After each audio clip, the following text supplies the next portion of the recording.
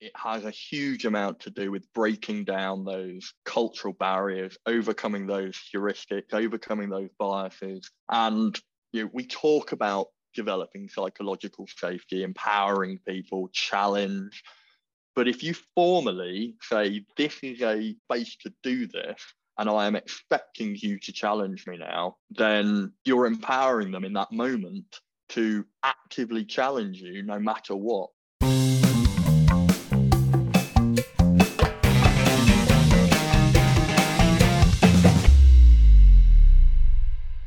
Hello and welcome to this episode of Battling with Business with me, Gareth Tennant. And me, Chris Kitchener. In this podcast, if you've not listened before, we talk about all things teams and teamwork, leaders and leadership, culture, decision-making, and all the things that make organizations tick. And today we are revisiting a topic which surprisingly we're actually going to come back to rather than just talk about it endlessly. And that is the topic of red teaming and wargaming. And I've been looking forward to this particular topic because I think traditionally, and Gareth in a second will have you talk a little bit about red teaming and wargaming from your perspective. I think traditionally it's been seen in the slightly narrower confines of military, how the military use this, and also in business, probably quite a narrow context, but it'd be good to explore it and maybe see if we can take it a little bit more and expand that out. So let's start. You're probably the expert on this, and I think you've done a ton more of this than me. Gareth, talk to me about red teaming and wargaming. First of all, what is it? Yeah, thanks, Chris. I wouldn't say I'm an expert on it because there are people who are genuinely experts in wargaming, but I've certainly had my fair share of experiences of wargaming in a military context. And I've also started to work with clients in my post-military career as a consultant, taking those lessons and applying them to wargaming and red teaming in a more corporate environment. Wargaming is very much like it sounds. It is playing out different ideas and scenarios in typically a competitive environment. So I first started wargaming and learning about wargaming when I first joined the military.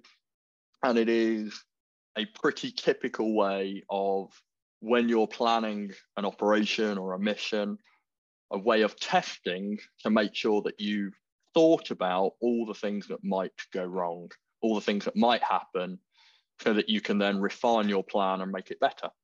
So just sort of in my mind, the word wargaming, we'll come on to this maybe a little bit later, includes dice and other exciting things. But actually, I think you're breaking it down to a simpler place to start that says, here's a plan. We're going to go through that plan. And part of my job is to look at the potential flaws in that plan.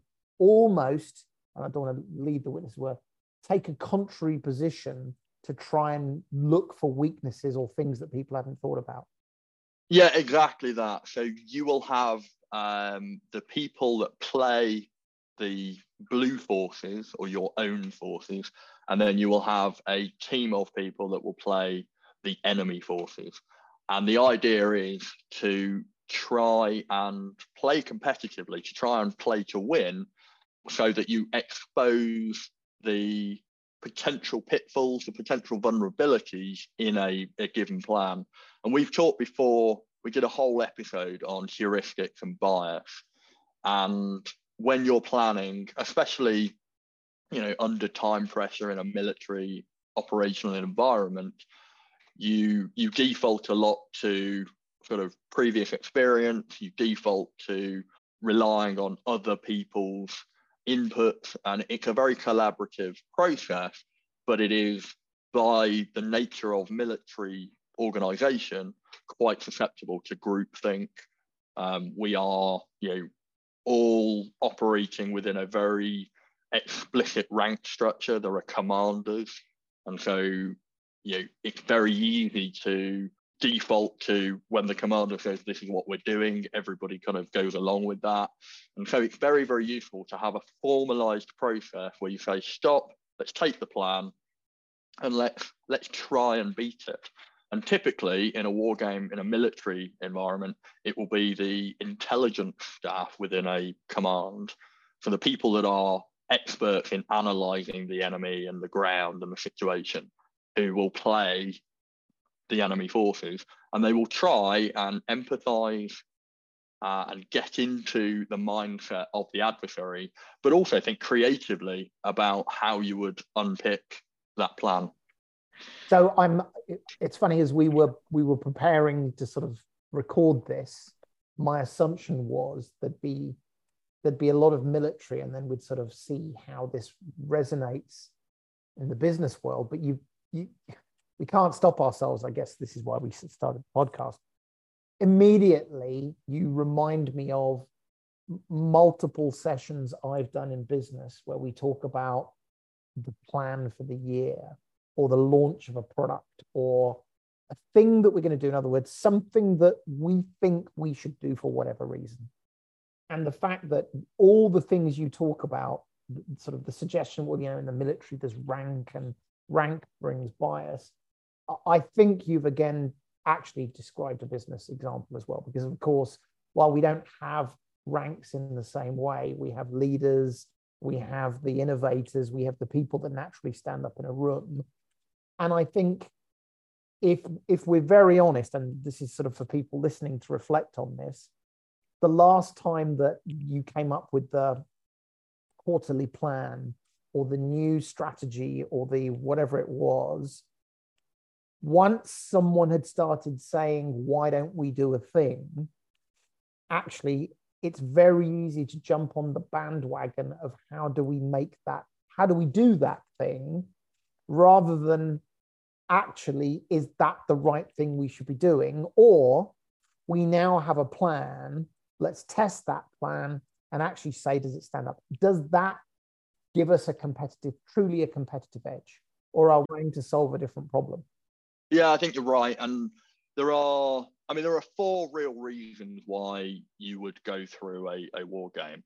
One is because, and I guess this goes back to your comment about sort of dice and the ideas of wargaming. One is, for fun.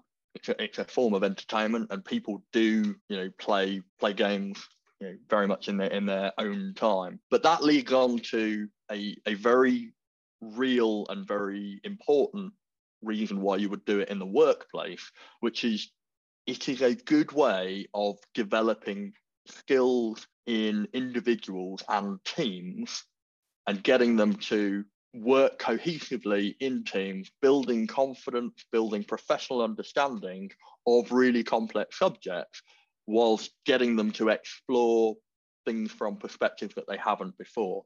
So you can use wargaming as a really, really good team building and learning opportunity. The second sort of reason you would do it, which is exactly why we do it most often in the military, is to stress test and red team plans. So running courses of action to identify vulnerabilities, opportunities that have been missed, to build greater resilience to those plans by focusing planning activity around things that get exposed during the war game, by getting somebody to think about things from an external perspective. And then the last reason is really to create or facilitate ideation and thinking about novel ways of using capability, novel approaches to problem solving, which won't have been thought about or possibly haven't been thought about in your kind of general running of the organization. It strikes me that one of the things we continue to return to is around trust. In a second, actually, I'm going to pull us back to talk me through what this really looks like in real life, because I think otherwise it's a bit of a fluffy thing. But just as you've been talking about those things, that this idea of trust, I think, becomes really powerful. Why is it that we often don't do this when it makes absolute sense? We've talked about bias, but I think there's this sense of, if I stand up and say this is a bad idea, all of a sudden I am now in the minority, and all of a sudden, how will people perceive me? And I've seen this, you know, in it doesn't even have to be bad situations, but it's this sense of, come on, get on board. You know, you're just being negative, or come on, you've got to come along with us. So this concept of trust, I really love that, because outside of sort of wargaming and red teaming, one of the things we've identified that is really critical, and it's an intangible thing that, there's a risk of it sounding a little bit fluffy, is build a team where there is trust. And trust means a safe space where you can say, that is a bad idea, that is a good idea. And it is not an emotional statement.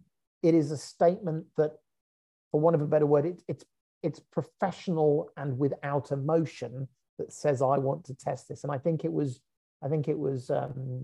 General Creswell that said in a previous episode, one of the jobs he was told by his bosses, you are the person who I am ordering to disagree with me. Now, that might sound ridiculous, but I really like that, because now it's a professional duty not to be a contrarian for the sake of it, but to say, it is my role to question this. And so absolutely. I love that idea of sort of safety and vulnerability, because I really need you to tell me when this is a bad idea. I need that more than I need someone to agree with me. Yeah, and you're entirely right. It has a huge amount to do with breaking down those cultural barriers, overcoming those heuristics, overcoming those biases. And there's something in, we talk about developing psychological safety, empowering people, challenge. But if you formally say, this is a space to do this, and I am expecting you to challenge me now, then you completely empower the person that's playing the red player, the red forces. And we'll get into that and the mechanics in a moment. But you're empowering them in that moment to actively challenge you no matter what. So rather than saying, oh, I'm always looking for challenge, I want to be, I want to have a diverse team, there's no monopoly on good ideas. It's still really difficult to overcome that, fear of being exposed or fear of being called the naysayer. But if you formally say, this is the point in the plan where we're going to throw spears at it, we're going to pick holes in it, we're going to think creatively about how, if you were a competitor, you would challenge this, then it empowers people to actively do it. And what you find is the intelligence staff within a military command will, they'll have thought about what they would do, what their counteractions would be, and they start challenging. And then other people from that staff build on that and say, oh, that's a really good point. Yeah, I would do this. Or have we thought about X, Y, or Z? Because somebody started that process. And we have a formal name for it. We call it loyal dissent.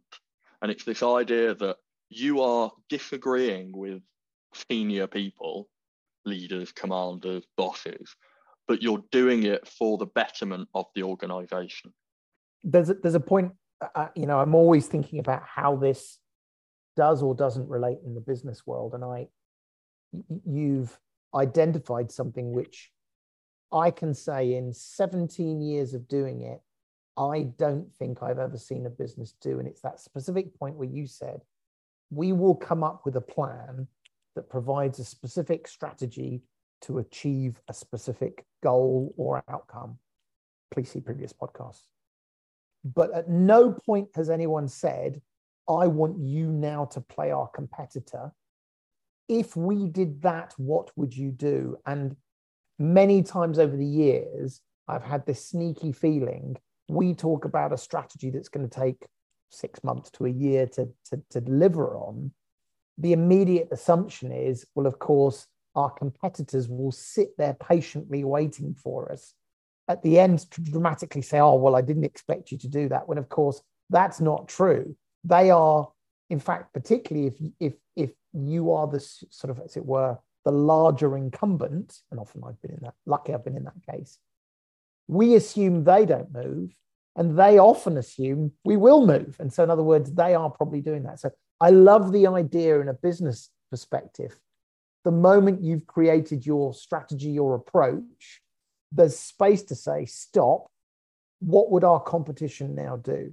Do they get to change? Do they get to see it? How do we think about it? And I think that's a really specific way, rather than just dissent with the plan. I think this is a stupid plan. No, I want you to pretend you are there. This is your competitive advantage. These are your skills. If we were to do X, what would you do? And could we then counter that? Absolutely. And that's why it's called a war game, because it's competitive and you Both play sides. to win. Yeah, well, you play to win. Yeah. It's two sides of it. So let's go back. And I don't know whether this is a good example, but I know that the military does lots of tabletop exercises. Shoot, is that right? Shoot. Yep. Yep. Tactical exercise without troops. Perfect. Talk us through that. I don't think that's the only example of wargaming, but I suspect it's one of the more common ones. What is it? How does it physically work? And actually, maybe we've talked about the principle of wargaming. Why is it the military does that? I mean, I'm cheating. I think there are some extremely practical and pragmatic reasons, but talk us through that. Talk about shoot. How does it work? Why do you do it? Firstly, a shoot and various tabletop exercises don't have to be war games. So they can just be ways of talking about courses of action, talking about how you would employ capability, which are cheaper than actually getting all of that capability out, getting soldiers out into the field, driving tanks around, flying aircraft and helicopters or whatever, and pushing icons around a digital map or pushing counters around a board as a way of saying, well, this is what I would do, without having to go through the effort and the expense of doing it. But a lot of the time that is competitive, because we are trying to either ideate to create new ideas, new concepts, or to test ideas and concepts in a stress test to expose, as we talked about, the weaknesses in a plan. There's an important distinction between those kind of exercises and what we call a rock drill, a rehearsal of concept drill, which is where you use perhaps physical counters, simulations, or other ways of bringing to life a plan, which you would do as a communication tool to make sure everybody understands the plan.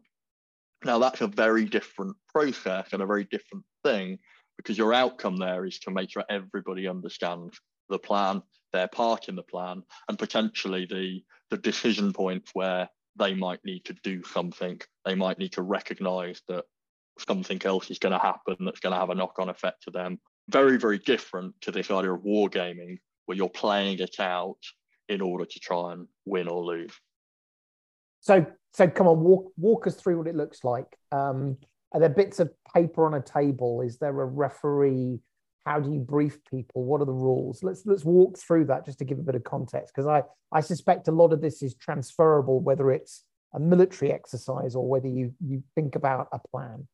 Yeah, absolutely. And so it probably isn't far off what most of the listeners are probably envisaging. You can wargame in many different ways. So you can have closed games where there are very strict rules. And these will be very similar to the kind of war games that you see people playing for fun as hobbies, where there are very strict rules. They often involve throwing dice to add that element of luck to the proceedings. And you will play within those set rules to try and win the game. And the reason for that is to be able to do something that is repeatable, perhaps, in order to provide evidence. Whereas you can have open games where there are less rules, but it creates discussion and ideation around a concept. And what you want to try and do is have a group of people, and the balance of having too many people that it becomes ineffective and not enough people that you don't create that diversity of thought is a careful balance. but typically somewhere between 6 and 10 players, of which many will be, within the same team. So we typically talk about blue and red. Now, I want to build on that and build a slightly more advanced wargame model where we introduce new players in a moment. But typically we're talking about us versus the enemy.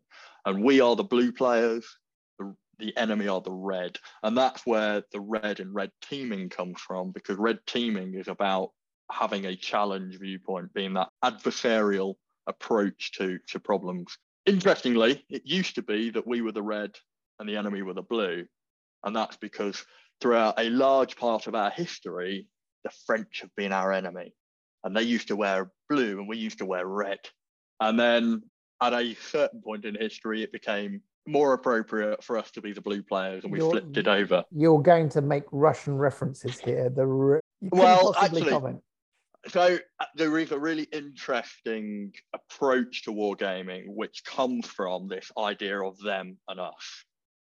And you can take that all the way back to the Peloponnesian Wars. You can take it back to the sort of Greco-Roman way of war, where there is an idea of us and the enemy, and we line up on a battlefield outside of a village, and there is a victor. And the word trophy comes from trophion, which was the collection of all the bodies and weapons to create a big pile at the end of the battle, and the victors had the trophy. And so a lot of our language comes from this idea of a contest between two sides. And if you think about the Cold War, it was the West versus the Soviet, it was the blue forces versus the red forces. But of course, actually, most of our operations over the last 80 years or so have been more in line with the Maoist counterinsurgency model, where although we talked about this conventional war being us versus the enemy, there is this idea of the counterinsurgency where there is still them and us, but we're fighting over the hearts and minds of the population. Now, what we've found is that the reality is it's slightly more complicated than that. And we've slowly had to build in new players. So I, over my experience, developed a 7-actor model for how you can not necessarily play all of these characters and all these actors, but think about what their effect will be on your plan and your operations. So there is the blue force, that is your organization, your own people. The red force, which are your direct competitors. The orange forces, which are adversarial to your outcomes, to what you want to achieve, but aren't necessarily direct competitors. So in a corporate war game, for example, that might be activists who might undermine what you're doing, but aren't necessarily your direct competitors that you're in competition with. You have green forces. And again, that comes from sort of this idea of military wargaming, where we talk about host nation or partnered forces being green, where we're blue, because they're outside of your control, but they're still people that you have to work with. And of course, in a corporate world, that would be your partners, your suppliers, all of the people that you have to get along with, you have to work with, but aren't part of your organization. Then, of course, there are always criminal actors who will try and take advantage of the complexity of whatever the situation is to build their own financial or power game through criminal activity, which is both a threat to military actors and on operations and to corporate enterprises. Then there are the population of the operating area that you're in. And in a corporate world, that would be the population at large, of which you're trying to engage customers from, sell things to or whatever. And then there are all of those kind of external actors that affect the operating environment, but don't necessarily have a adversarial or an allied approach. They're just actors in the space. So that's things like political actors, media, social media, influencers who shape the environment and therefore change the conditions of the game, but aren't necessarily people you're competing with. Let's try and unpick that and talk about that.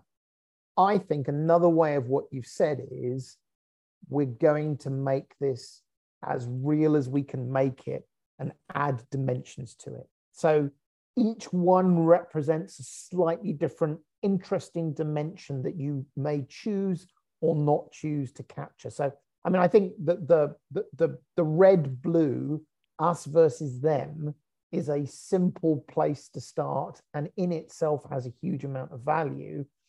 But it's by adding these different, you can keep layering, in one sense, complexity, but in another sense, real life to it to start playing with it. And talk to, I mean, I think this is interesting because I've never participated in one of these games in the business world. Is there some kind, typically a relationship between size of organization, amount of time they have to do this, risk of problem? Or, you know, I always sort of fall back on that trope this as well. You know, it's a huge problem. It's huge amounts of money potentially. Therefore, we can sit in a room and we can add this complexity. Or is it simply as, no, it could be a startup who have got half a day, and actually you simply say, okay, we're going to talk about this person, and we're going to talk about these different personas and how they impact. Is there a complexity play in there, or is it you can do this with anyone? Yeah, I think you've summarised that very well. So there was a chap called George E.P. Box who I think was an economist, and he once said, you know, all models are wrong, but some models are useful. And what we're trying to do is find the right balance of complexity that the wargaming is actually going to pull out strands of useful information from which we can then build better plans, build resilience. So what you're trying to do is find a level of complexity in the model that works to pull out useful information without making it so complicated and so laborious that people just get lost in it. So where I talk about 7 actors, they don't all necessarily have to be players. And actually, in a lot of circumstances, it's not relevant to play them all as players. What you might do is group a lot of them together. So you might say, I'm going to group my direct competitors, my adversary, like non-competitive adversaries, the activists, the campaigners, or whatever it is. You know, as a group, I'm going to group the political, media, social, and customer base of wider society as one group. And you might have 2 or 3 or 4 players. But when you talk about the size of the organization and the complexity of the game, they don't necessarily have to correlate at all. And I did a war game with a relatively small, small to medium enterprise at the beginning of the COVID outbreak. And this was a very, very small business, UK based, typically dealing with UK clients, but was worried about the impact of this random Chinese virus and how it might impact on their business, because back then it was something happening in China. It hadn't got a name. And they said, well, what are the chances of this happening? And I said, well, I'm not a virologist. I'm not an epidemiologist. I'm not a political scientist, but we could probably whiteboard some quite clear potential outcomes, and then we could play around with what might happen. And so we definitely played the political actors. We definitely played the non-competitive adversarial actors. And at that point, your medical intervention becomes a competitive player against you trying to make money as a business. And what we managed to do was create a series of potential outcomes, a series of decision points from which, if this happens and the government make these decisions and borders get closed down or supply chains become more difficult, this is what you need to do. And it gave them a sort of preset set of instructions that, as it turned out, our worst case prediction wasn't quite as bad as actually what happened, but they were far better prepared to respond to it than a lot of other businesses that were completely taken by surprise by the rapid shift in policy and society as a result of COVID-19. I think that's such a powerful thing. You said that there are many models and not all of them are right and all that kind of thing. But imagine this. a reasonably intelligent attempt to imagine what might happen, the one thing I can pretty much assume it's going to be better than is not thinking about the problem at all. So even if you're, as you explained it, even though the plan wasn't perfect, immediately you would oriented people in terms of how might we think about it. And if nothing else, I'm going to presume this was a day or a couple of days, how much competitive advantage does it give you against the group of people that haven't thought about that before? Well, look, absolutely. Let's take a quick break. And when we come back, I always have to give an anecdote. I'm going to give my anecdote about a tabletop exercise I was involved in once, and maybe that'll lead us down other paths. We'll be right back in a second. Brilliant. See you in a bit.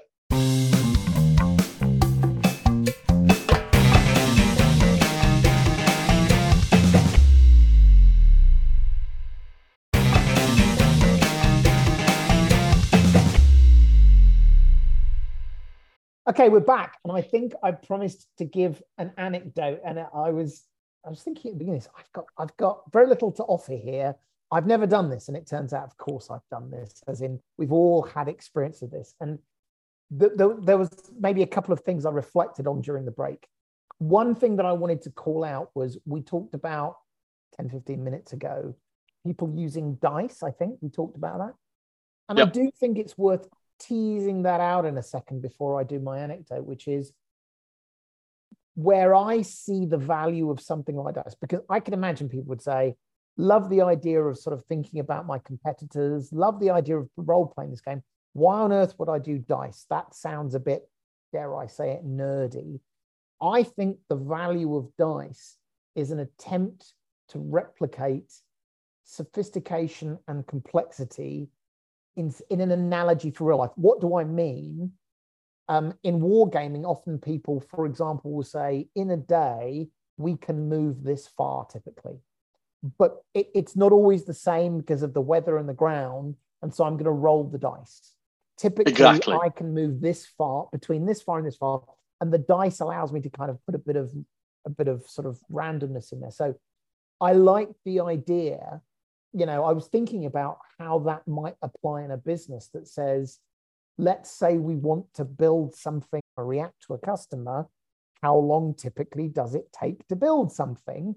There you go. You could say, well, typically it takes us between this and this. We'll roll the dice. Oh, look, it's a low number. It turns out we got lucky. We had expertise in this area.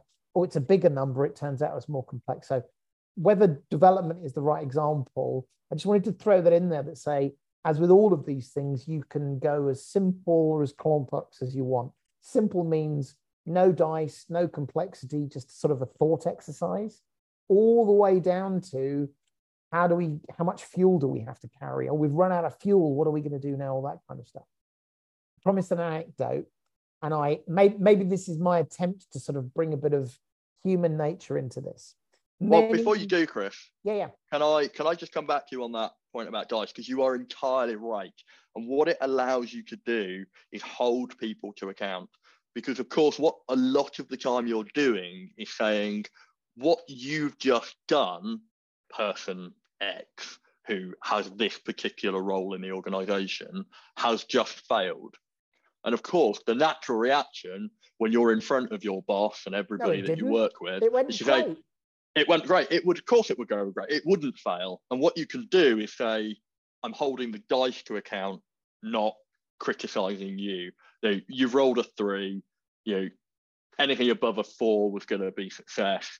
So let's just play that out and see what happens. Yeah. And of course, there's nothing to stop somebody who's orchestrating the game to say, let's play that out. Right. Let's go back. If that hadn't been a 3, if that had been a 5, what would have happened? What would have been the impact? And so it allows you to kind of test ideas without pointing fingers at people and saying, in my mind, this has happened. You've rolled a dice and therefore it's not somebody pointing fingers. Well, I think this is a perfect time to almost bring it back to why are we doing this?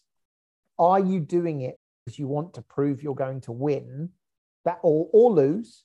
I don't think that's the fundamental purpose of this activity. It's an interesting outcome. Here's a plan. Let's test it and see if we think on balance it will work or not work.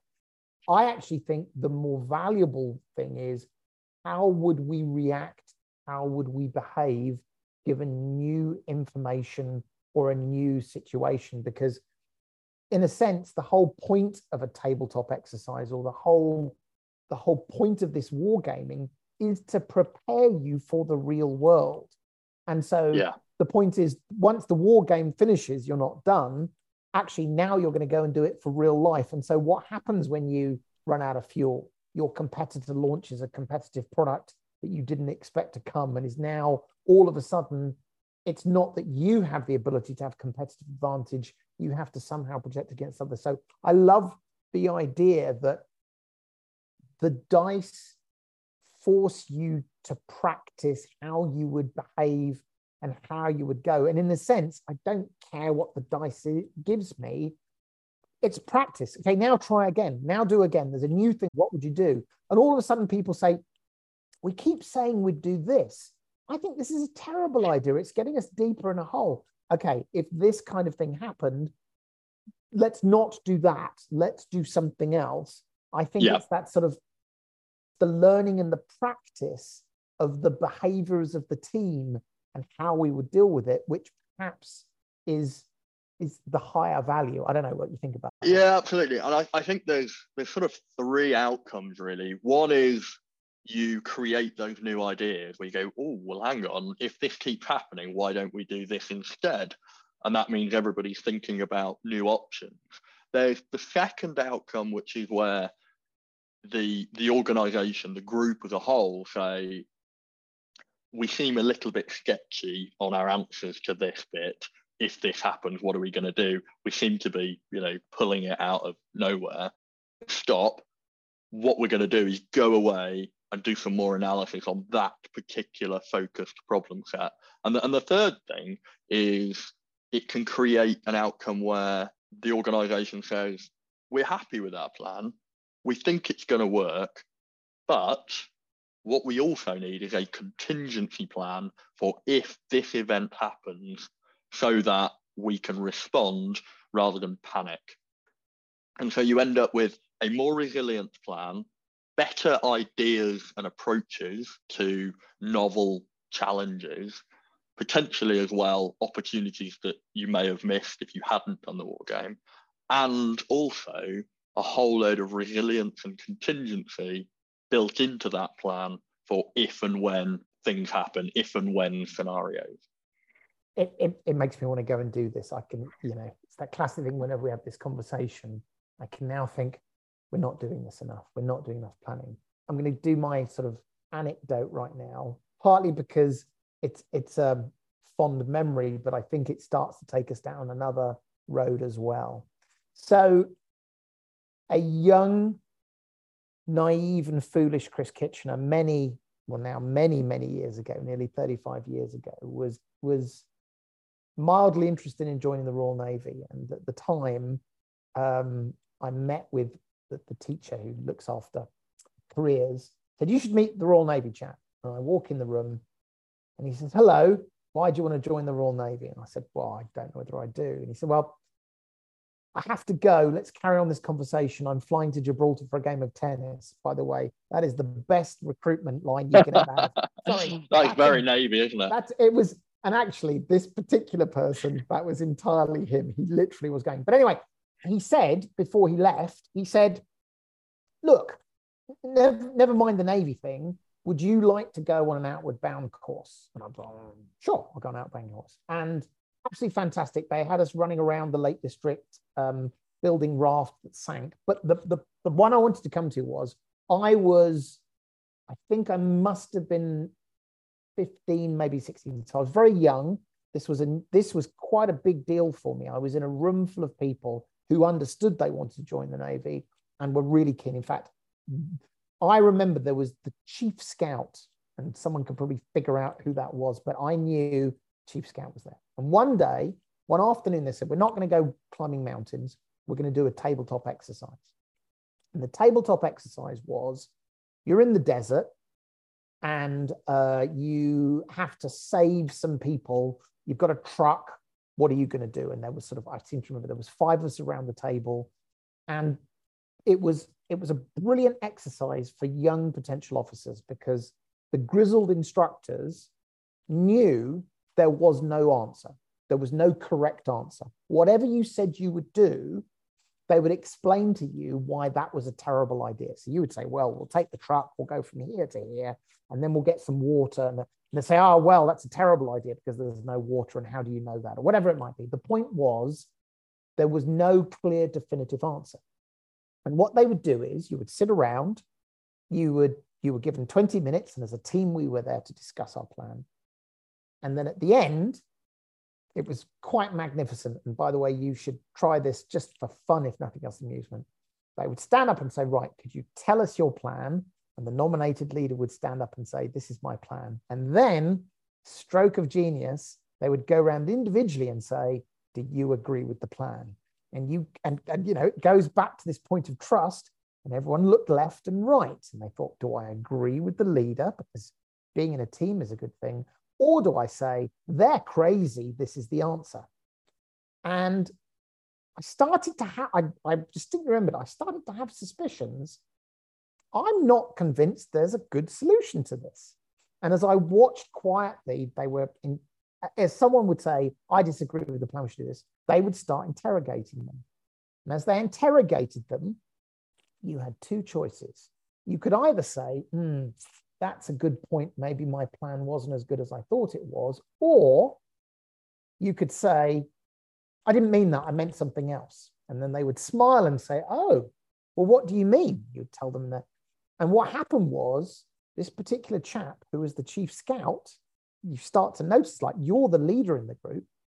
He started to get increasingly agitated, and you could feel the rest of his team shuffling back from a little bit, because rather than saying, okay, I see what's happening here, it turns out there isn't a clear plan, and I'm going to look at you, Lini, I know, increasingly angry, to the point where, much to my surprise, he started shouting at the instructors and declaring, you're just picking on me. This is really unfair. At which point I think we all went, I don't think that was the right answer. But so I haven't thought about that for many years, but I can't tell you how interesting it was to observe this and say, I don't know what the right answer is, but I know that was the wrong answer.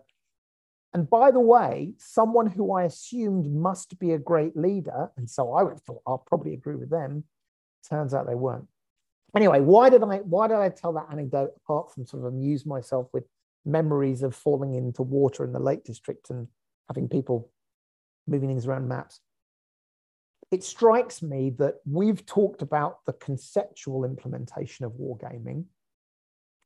What we haven't talked about is the nature of people in war games, and people who, you know, in that case, it was someone who said, you're picking on me. There's the boss or there's the leader that says, no, you don't understand, this is going to work.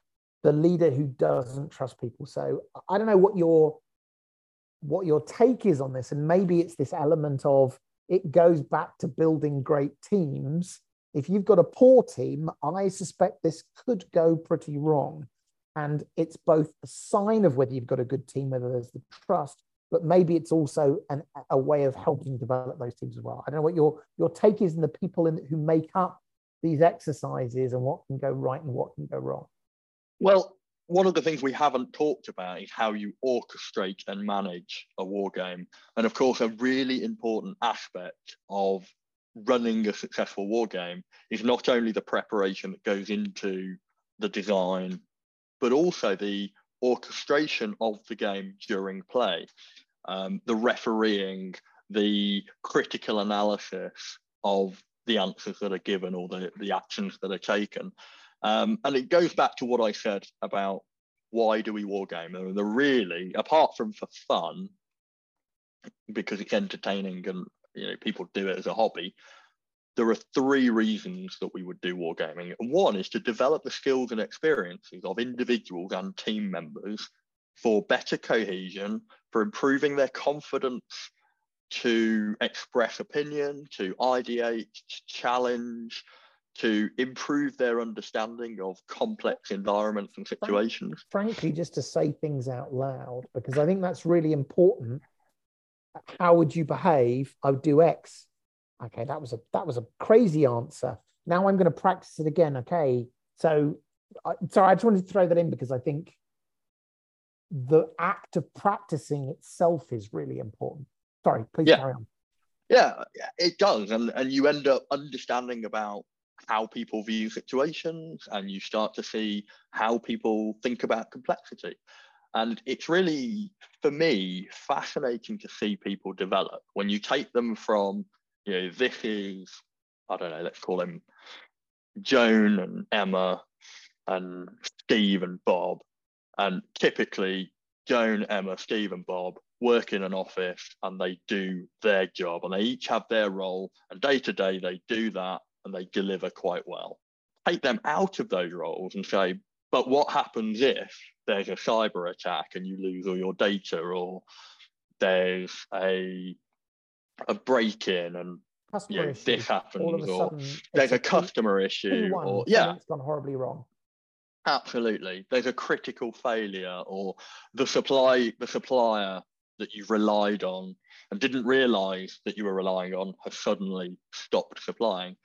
Put these people who are very good at their jobs, they're very personable, they work very well, into a situation, and you start to see the people that are timid and shy and not very confident. You get to see the people that are extroverts but actually not very good at critical thinking. And then over time, you see them all start to really develop, work cohesively, not to create the answer, but to test and refine answers, to develop ideas. Because with a lot of these things, like your AIB example, there isn't the right answer. There are just answers that have pluses and minuses, pros and cons. Well, and those discussions are really, really valuable. And it's a really cheap way, it doesn't take a lot of resources, it doesn't take a lot of cost to bring in a facilitator and run these things. And it's a really good way of developing people. I think, and I probably should have said that. The reason in my example that there was a problem that was not, in inverted commas, solvable, wasn't because they were just being funny about it. They wanted to understand how we would think and how we would react under pressure. So turning this around, I mean, I think what you've implied, if not said, is this is also an excellent way to test the skills of the people in your team. Test maybe is the wrong word, but evaluate and understand what capacity these people have. Because what you don't want to do is the first time you test them is in the real situation. Actually, you want to say, is this outgoing person useful in this scenario, or do they actually shut everyone down because they're the only ones that want to talk? So the man who does a lot of talking normally, or does it? What's your thought in these situations about pairing experience with inexperience? Because it seems to me a lot of where, as I've thought about this, it's about a real world example. In previous businesses, I've taken more junior people that were building their experience and said, when we have the next issue, you will shadow me because I want you to be able to watch and participate. We won't make you do stuff, but I want you to watch. So what's your sort of thoughts on using this as an opportunity to bring experience together with inexperience and helping sort of both bringing diversity and also bringing people up? Well, you beat me to it saying diversity there, because experience itself is a loaded term. And of course, we all have experience just from a differing perspective. And of course, there is definitely huge amounts of value in bringing in experience from the types of problems that you're likely to face, from people that are experienced within your organization or within your sector, but balancing that with people who come from a different sector or have got a different life experience to challenge. Because ultimately, when we're starting to war game, when we're starting to stress test plans and capabilities, we want people to go, you have always done it this way, and last time you had a problem, you solved it like this, but the world has changed. And this competitor is going to throw in this new capability, or you hadn't thought about this threat vulnerability. But when I worked in a different sector, that was all we could think about. And you create these conditions where actually new challenges that you haven't thought about get discussed. So I think the balance of bringing people together who are the old sweats, they know how to solve problems, they know how to deal with conditions, and the new blood who've got different experience actually will start to expose where those biases are really blinkering that organization's growth and development and adaptability to new problem sets. So it's a real careful balance. And in the military, and bringing it back to military wargaming, there's clearly a command hierarchy, and you've got old commanders. But more and more, because technology and societies change faster and faster and faster, you've got senior commanders who recognize, and they have the humility to recognize, that their experience when they were tactical commanders 20 years ago isn't as valid as the experience of their brigadiers or generals when they were doing war games 20 years ago. And so they are reliant on the 18-year-old who can bring in that cyber perspective or that social media perspective, or the different aspects of the new challenge, the new environment. And it links hugely into conversations we've had about empowerment, about vision, about complex problems. So yeah, I think you absolutely nailed it. It's a balance of old experience versus new experience, and getting people to communicate, talk, discuss, and ideate. So I think we're coming to the end of this one, but maybe this one's useful to sort of summarize and wrap up. The value of red teaming and wargaming is not only to test a particular strategy or outcome, but it's also to practice how you might act in situations, almost how you might act in uncertainty as a practice. It is a way of assessing skills and people around you as you build your teams, as well as a way of building teams and bringing people through. It's also a way of empowering and bringing diversity into your organization, a way of building trust. This sounds like something we should do more of.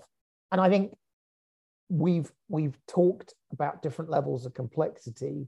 It feels to me like this is something that you could do in an hour with a whiteboard around a reasonably simple problem and just say, what would we do and what would the other people do if we were going to do that, all the way through to something far more sophisticated. And just, I love the idea of something that's simple, cheap, and you can do at the drop of a hat. But I know that you've run a number of these war games. Maybe a nice way to finish is, can you give us an example of a war game you've run, how long it's taken, and maybe the outcome and the learnings from that, maybe touching on some things we talked about? Yeah, absolutely. So the first thing I would say, we haven't really talked about red teaming specifically. We've talked a lot about wargaming, but where you've just said there, this could be something you do, just with a whiteboard. Effectively, that's what red teaming is. Red teaming is just approaching a problem, a policy, a plan, a system from the perspective of somebody that wants to be adversarial and challenge the perceived wisdom. So it's like a war game that's not formalized, not structured, but allows for loyal dissent, for challenge of perceived wisdom. War games can run from being incredibly simple, and I've done it with a printout map, a few sort of printed out icons that I've laminated, and we've pushed them around a map and sat around as 4 or 5 people with notebooks and discussed it for half a day, all the way through to using simulation software to actively play a computer game where we are adversarial to each other. It's not turn-based, there's no rolling of dice, but you're using the capability, the technological capability of simulation. Both have advantages, both have disadvantages, and it depends what you're trying to achieve. But I think for me, the example I talked about earlier of a small to medium enterprise where we took a day and we talked through the eventualities that could happen as a result of COVID-19 is probably the most tangible and useful example for our listeners, because wargaming military plans, and I've done lots of that, it is probably quite esoteric, whereas wargaming, the conditions could result from a global pandemic at a time where it wasn't yet a global pandemic, gave that organization the ability to discuss the problem in advance. And we identified some trigger points, decision points, where if this happens, you need to bring everybody in and make a decision. If this happens, this is when you're going to need to take this action. And all the way through the first few months of the pandemic, when there were constant changes to policy, there were constant changes to society, there were constant changes to the business environment, this organization kept sending me emails and WhatsApp messages to say, guess what? What we talked about, it's happening. We're now doing this. I've just called a board meeting because we're at, decision point 2 of that war game. And that scenario you talked about, where you said the worst case is X, Y, or Z, well, actually, it's slightly worse than that. Who knew? But we've already thought about it. We've already planned. You've reminded me of, there was a business I've worked in the past where they talked about blue sky, gray sky, and black sky planning, which was based more on economic potential rather than necessarily a virus. But it strikes me that there's a perfect example of that. Well, look, we've been talking long enough on this one. As always, I think we've both scratched and not scratched the itch. Look, let's call it a day for now. We would really, really love to engage with you and hear about your stories, your challenges, or your examples of how you've used it or haven't used it. We are on Twitter at Battling with Biz. We would really love to hear from you, get your feedback. We know that our listenership steadily grows week on week. If you like what you've heard also, please share. Make sure that you annoy your friends and tell them to listen to this podcast as well. But for the moment, thank you from me. And thank you from me. Cheerio. Thanks a lot.